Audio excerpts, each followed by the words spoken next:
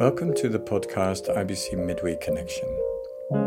I'm Gilbert van Buren, pastor of the International Baptist Church Eindhoven, the Netherlands. This podcast aims to help you to make a midweek connection with God, continuing from last Sunday's sermon. Take or wait. We are doing a sermon series on the Jacob narratives. Esau took. He couldn't wait.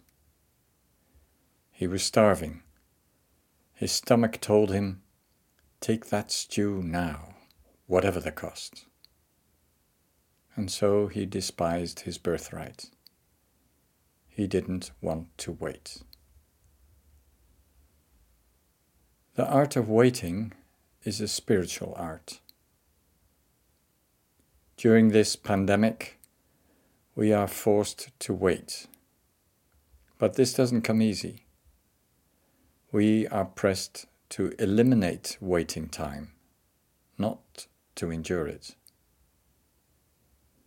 The famous passage in Scripture calling the Israelites to wait is Isaiah chapter 40.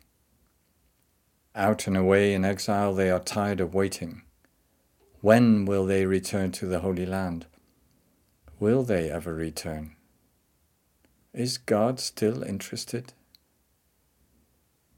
God's answer in Isaiah chapter 40, surprisingly, is an invitation to meditate upon His greatness in creation. A similar answer is given to Job. He has been tested dramatically. Job has suffered immensely, and he doesn't understand. He disagrees with his so-called friends. Sin was not the cause of his trouble. But Job himself couldn't understand either. Then finally God answers him, but not in a direct way. He doesn't explain the reason for his suffering. No reference at all to what we read in the first chapters of the book of Job. Instead, God reveals himself in his greatness as creator.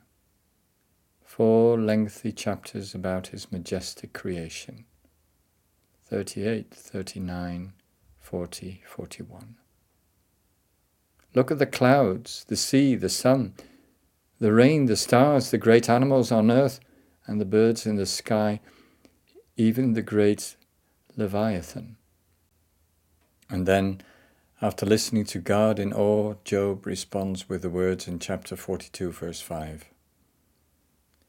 My ears had heard of you, but now my eyes have seen you. Job's heart has been brought to rest. He has surrendered. You are God. I am man before you, and I may learn to live without all the answers, knowing and acknowledging that you are God. And now to all of us today who are tired of waiting, listen to Isaiah chapter 40. Verses 25 to 32. Quote, "To whom will you compare me? Or who is my equal, says the Holy One? Lift up your eyes and look to the heavens.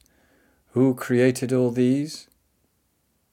He who brings out the starry host one by one and calls forth each one of them by name? Because of his great power and mighty strength, not one of them is missing. Why do you complain, Jacob?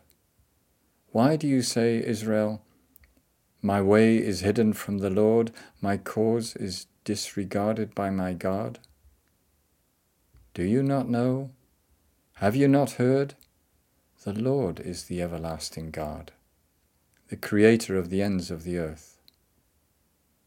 He will not grow tired or weary, and his understanding no one can fathom. He gives strength to the weary and increases the power of the weak. Even youths grow tired and weary, and young men stumble and fall, but those who hope in the Lord will renew their strength.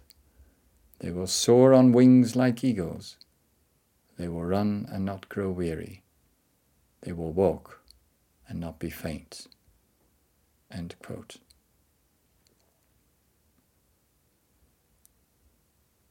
In the art of waiting, Scripture teaches us to focus on God the Creator. And to see things in perspective, we need to fly up high on eagle's wings and trust Him who loves this world, that He gave His one and only Son, Jesus Christ. Let me close in prayer. Heavenly Father, we are tired of waiting. This pandemic has cost precious lives of loved ones. It has caused stress in many homes with young children in small houses. It has caused emotional suffering as we cannot meet as we would like to meet. It has robbed us from income and job security, and we are tired of waiting.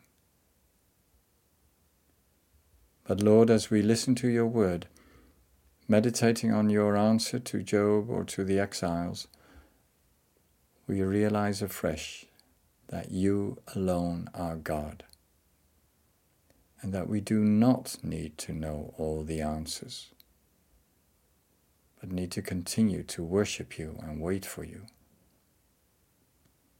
Forgive us, Lord, that we waited only for relief, a vaccine, the freedom to meet again.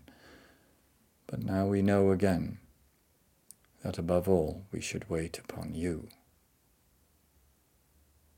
Fill us again with your Holy Spirit and make us strong in waiting upon you. In Jesus' name we pray.